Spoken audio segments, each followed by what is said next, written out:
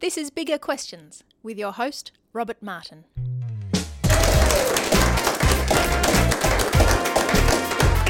Welcome to Bigger Questions, recorded live in the city of Melbourne. Today's big question: do I need God if I have all this stuff? In 1882, the great German philosopher Friedrich Nietzsche made the controversial claim, God is dead. So has God been killed by his strongest opponents? Now, in Bigger Questions, we tackle some of the big objections to belief in God today. And today's objection is a little less obvious. Money. Do I need God if I have all this stuff? I'm privileged to have Luke Nelson from City on a Hill join us. Luke worked as a graphic designer and then worked for City on a Hill for several years, and he's now lead pastor of City on a Hill West, a church which meets in Maribyrnong in Melbourne's West.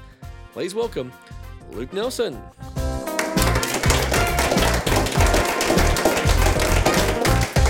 It's great that you can join us here today. But as part of Bigger Questions, we like to ask a couple of smaller questions. We do try to have a bit of fun on the show. Today we're talking about money. So Luke, I thought I'd test your knowledge today with a short quiz. How much is it?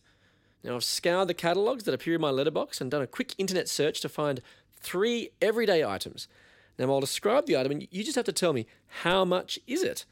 Now, to be counted as correct, you need to be within a range of, say, 10%. Okay? Does that sound right? Okay, sounds good. Okay. The world's most expensive sunglasses are Chopard de Rigo Vision sunglasses. Now, these sunglasses, the tip ends are made from 60 grams of 24 karat gold, while the arms of the glasses are trimmed with dotted gold.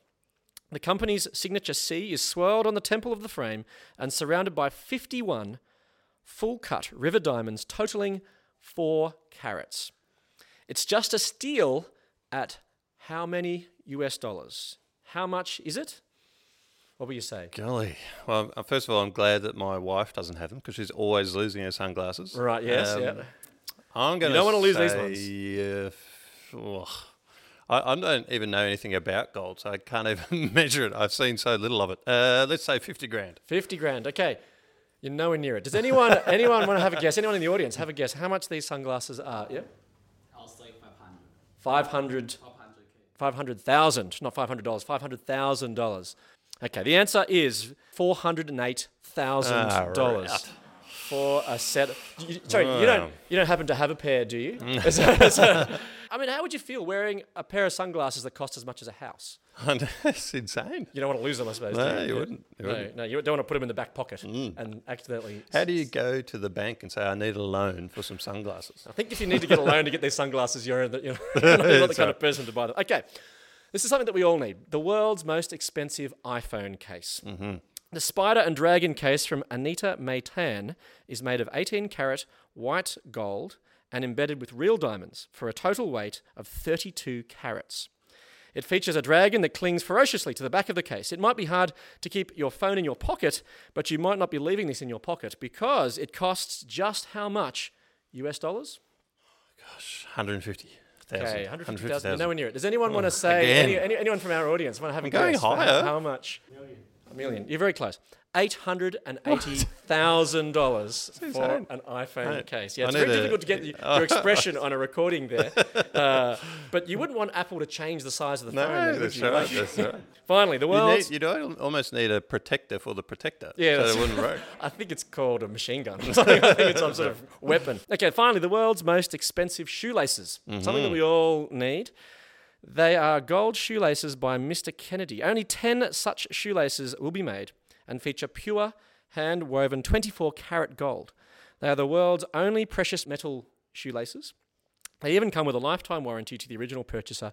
How much would you pay for gold shoelaces? Well, I'm clearly always too conservative, so I'm going to say 500 grand. Okay, right. Okay, well, that's anyone want to guess, and you're miles wrong. Nowhere near 500,000. Anyone want to guess from our live audience? Something around $19,000, perhaps? 19,000. Although I did see another store advertising for just $15,000. Oh, right, so it does pay to shop around. Yeah.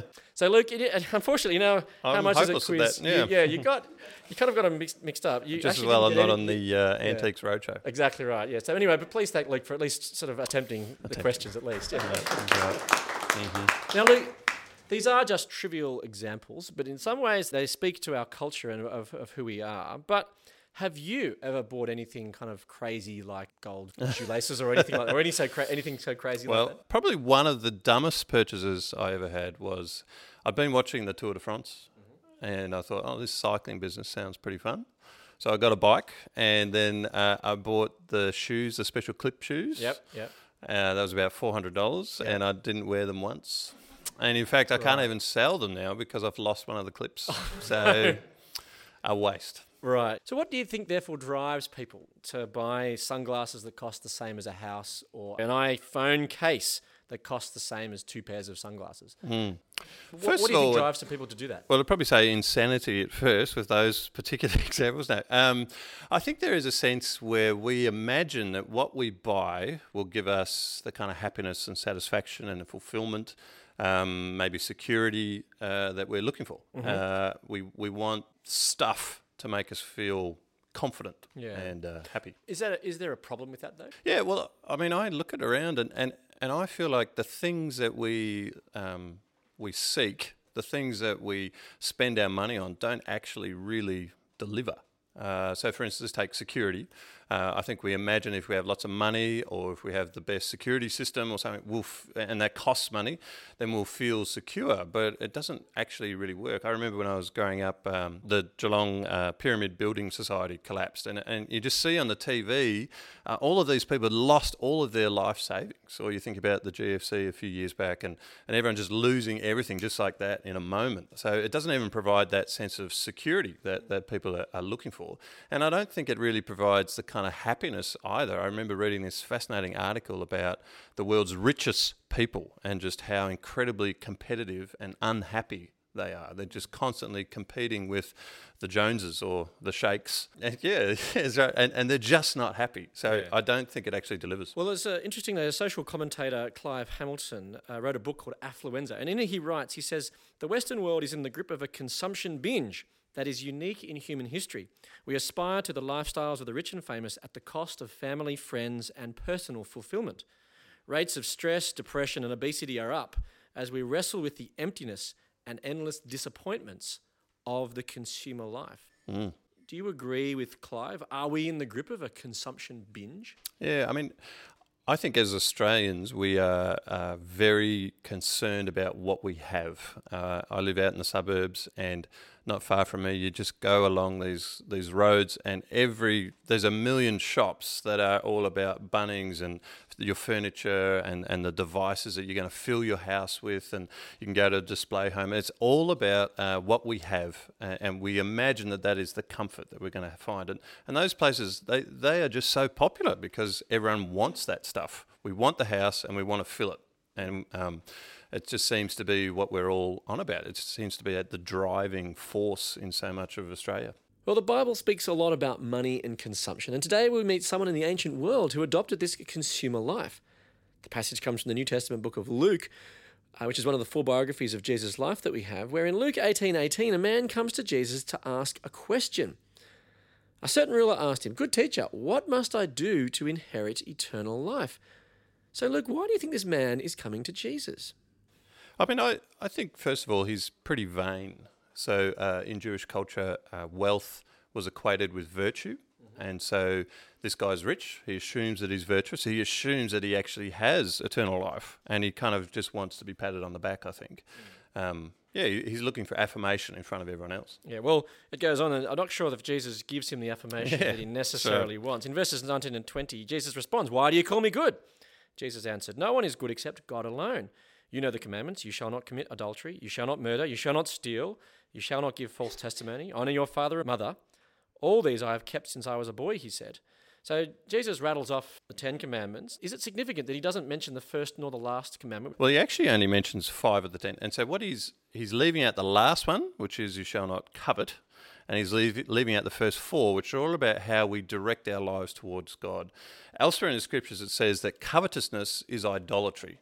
So this guy is rich, but he's not happy or satisfied with that. He's constantly wanting more. He's actually worshipping stuff and material, and that means that he's idolizing that. He's idolizing money, and so he's not honoring God as he should be. So what do you mean by an idol? We might find that kind of language a little strange because we don't see little idols around the place very often. But They're in Chinese restaurants. And that's places, true. Yes, that's true.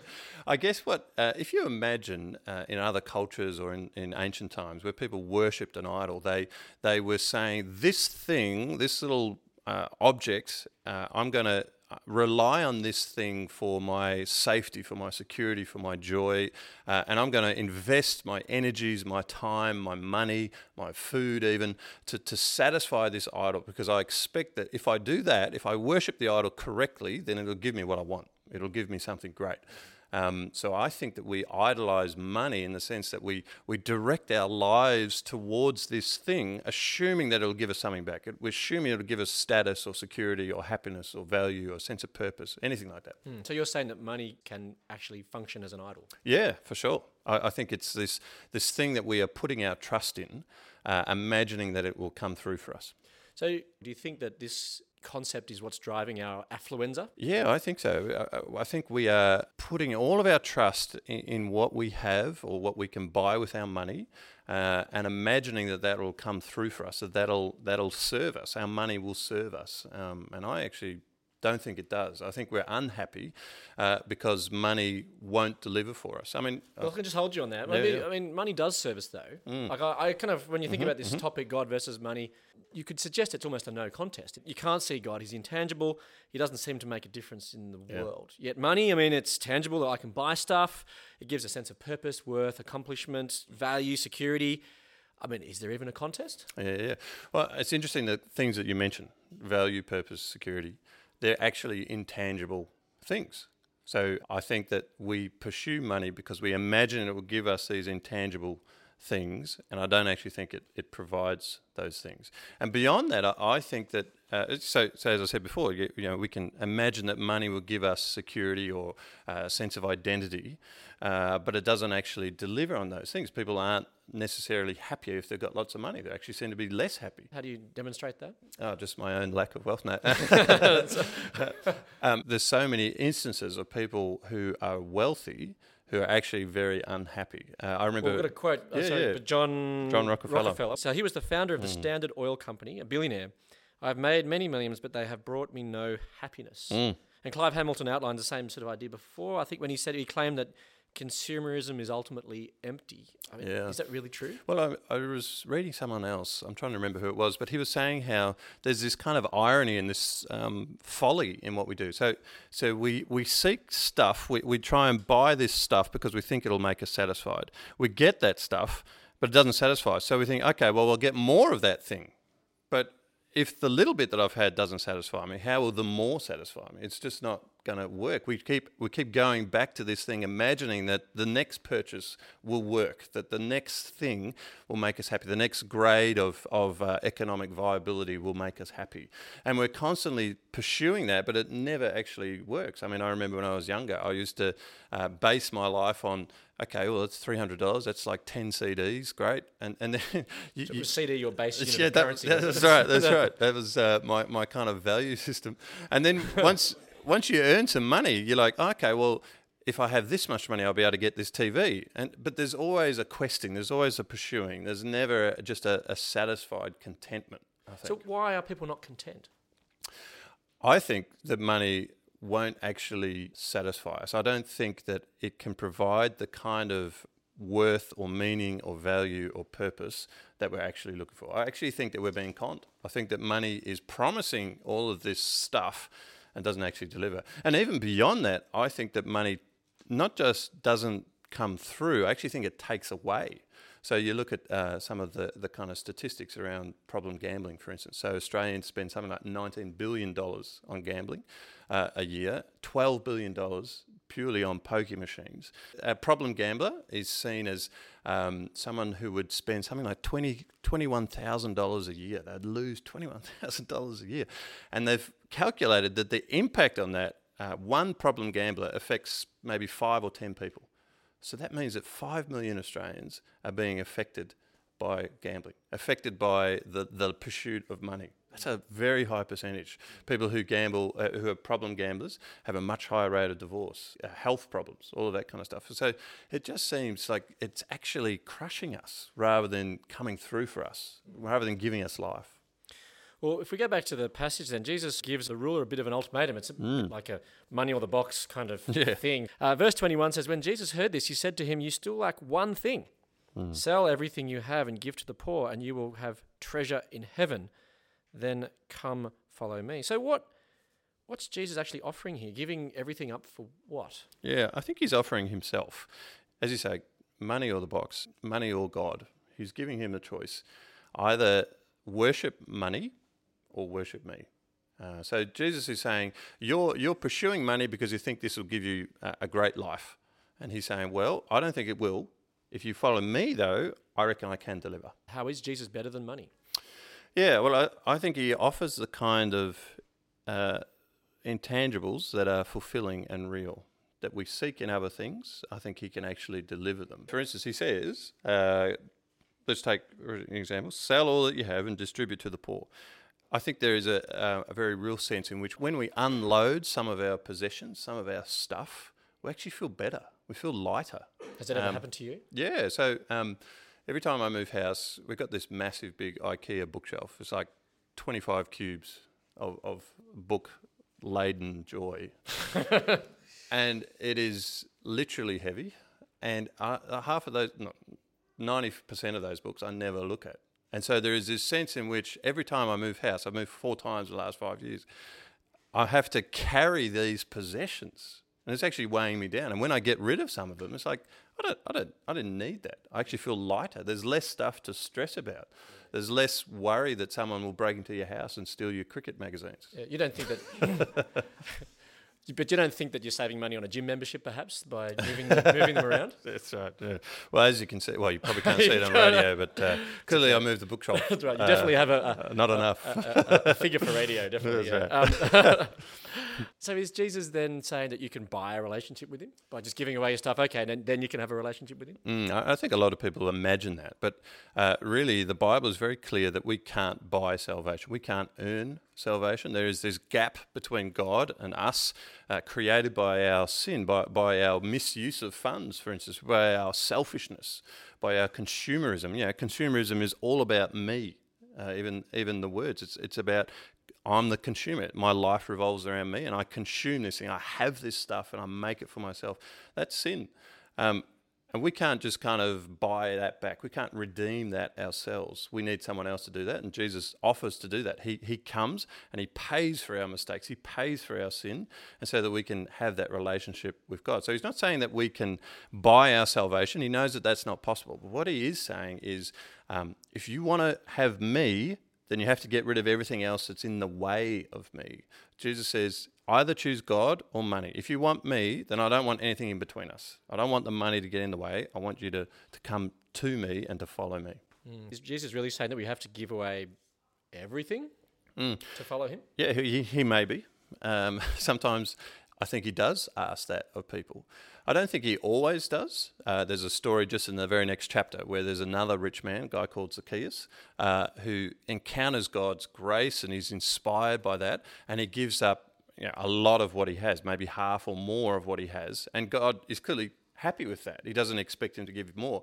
I think in this particular situation with this bloke, he's saying it's a little bit like an alcoholic.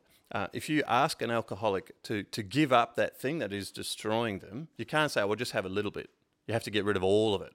And I think that this guy was so addicted to money, so consumed by money, that he couldn't have any of it. So I think if we're totally consumed by money, then Jesus might say, right, give it all up. Is Jesus being a bit of an egomaniac, though? How do you mean? So, well, just me or everything else. Yeah. Like, who does Jesus think he is? Yeah.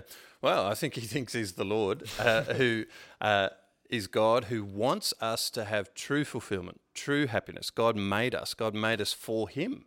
And so he knows that we'll actually find happiness once we go to him. Once we live with him, we'll find our purpose, our meaning. So Jesus can say, yep, God or money, I'm going to win. I'm better. I'll actually come through for you. Well, then, so Jesus has presented this ultimatum, and then we see the choice that the man makes in Luke 18. He says, when he heard this, he, the man, became very sad Yeah. because he was very wealthy. Yeah. Jesus looked at him and said, "How hard it is for the rich to enter the kingdom of God." Yeah. So he didn't follow Jesus. Why was that? He couldn't give it up. He couldn't imagine that Jesus was going to be better than what he was serving. Now, that's just a real tragedy. That those words are just so tragic, because you know that he's not going to be truly happy. We know that. We see around us, we experience it ourselves, that money doesn't actually give us what it promises. And this guy chose money. And so his joy will just evaporate. There's a real tragedy there. So how then, for people here, can we tell if money is an idol? Yeah. I think the first thing would be, how do you feel when you are called to give something away? Are the things that you're holding onto, the stuff or the money, if that was taken away from you suddenly, would you be crushed? I think there's a natural sense in which we're going to grieve some of those things because we're attached to them, but there's also a sense in which, well, why are we so attached to this stuff? It didn't give us the true security that we were looking for. It's gone. It's vanished. Why was it really worth it? I think the other thing I would say is Jesus elsewhere says that where your money is, there your heart will be also. What he's saying is, what do you spend your money on? That really reveals what you find important. That reveals what's important to you. So if I have some money on a certain company on the stock exchange, I'm going to watch that company because my heart is invested in that thing. So Jesus is saying, what do you spend your money on? What is your heart invested in? And is it the best thing to be invested in? I suppose if you buy a house, then you spend all your time thinking about renovations, the house itself. Yeah, That's right. Now, a question's just come in from our live audience. Now, it looks all right for a person to acquire riches for heaven, but at the same time, it doesn't look all right for him to acquire riches on earth. Doesn't that look like an inconsistency? That's an awesome question. So I think there is a different sense in which the riches that Jesus is offering in heaven, I don't think they are monetary. I think elsewhere in the Bible it talks about the riches of heaven being the joy of having other people with you in heaven. So the Christian life is saying, right, I'm going to use my money to achieve something great. I'm going to use my money to tell other people about Jesus, to help them discover life and joy and fulfillment and purpose. And that when I see them in heaven next to me, that is the riches that I get to experience. I get to see them with me. I get to know that they're going to be happy.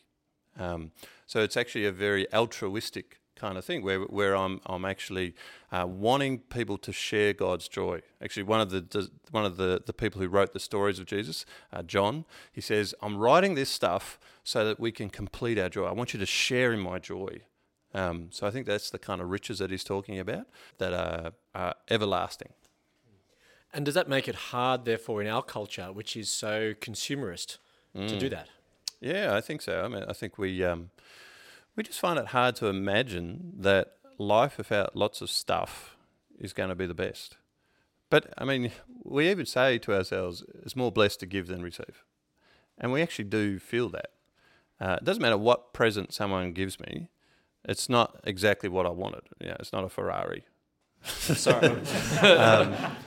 But any present... Note to wife? Is that out there for listening? It's right, yeah. Christmas present idea. It's not a complete book of fonts. But whenever I give my sons something, mate, even the box, they're thrilled by the box. I get this incredible joy. So we actually know that giving is better than receiving. We actually feel that. We know that. We need more imagination.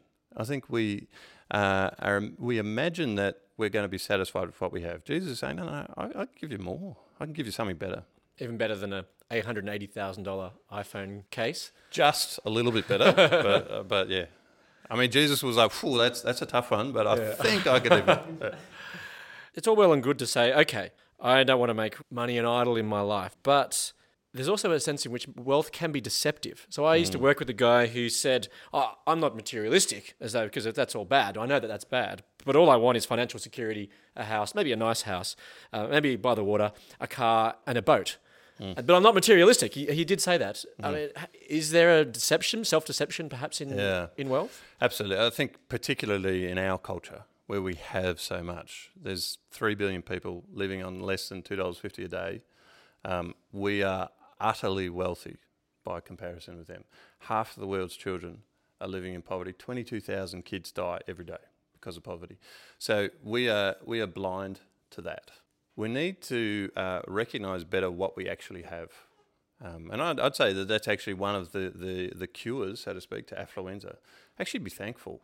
Why don't we go home today and just look around our house and think, wow, I had the money, I've earned the money, or someone given me this opportunity so that I can get all of this stuff. This is comfortable. I should rejoice in the comfort that I experience. And I think that actually makes us a lot more happy when we're thankful. And you could even give some of it away.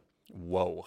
Yes. No, I think that's true. I think when we give it away, we're always happier when we give it away. A question has just come in. Can you be a Christian and rich? That's an excellent question. Jesus said that it is harder for a rich man. It's incredibly hard for a rich man to enter heaven. I said that exactly after the passage we've looked at. That's the very right. next verse is it's harder for a rich man to enter the kingdom than that's the right. camel in the eye of the needle. And so I think it's because elsewhere the Bible says that the love of money is the root of all evil. So that when you love money, you do stupid things. You compromise your values. You hurt other people to claim that money. You hold on to it selfishly. So it's very hard to be rich and to follow God, to prioritise God. I don't think it's impossible. I know a bloke, for instance, who is very wealthy and gives a ridiculous amount of money away. He literally hundreds of thousands of dollars he gives away. I know other Christian people who give, say, 90% plus of their wage, and they live on a really simple life. The problem is not wealth, it's whether we worship God with the money or we worship the money. So it is possible to worship God with the money, and some people do that very well. So wrapping up, God versus money. I don't need you, God, because I have all this stuff. What do you say? I think we all need God. Jesus is saying, I want to give you me. He's actually saying, how much joy do you want? Do you want the joy that's temporal, that's actually not very satisfying? Do you want to invest in now, or do you want to invest in later? If you invest in later, if you allow me to run your life, I'll give you something that's better now and better later. So let me leave you with the Bible's answer to the big question, do I need God if I have all this stuff? From Luke 18:22. You still lack one thing. Sell everything you have and give to the poor, and you will have treasure in heaven. Then come, follow me. I look forward to you joining us next time for bigger questions. Please thank our guest today, Luke Nelson.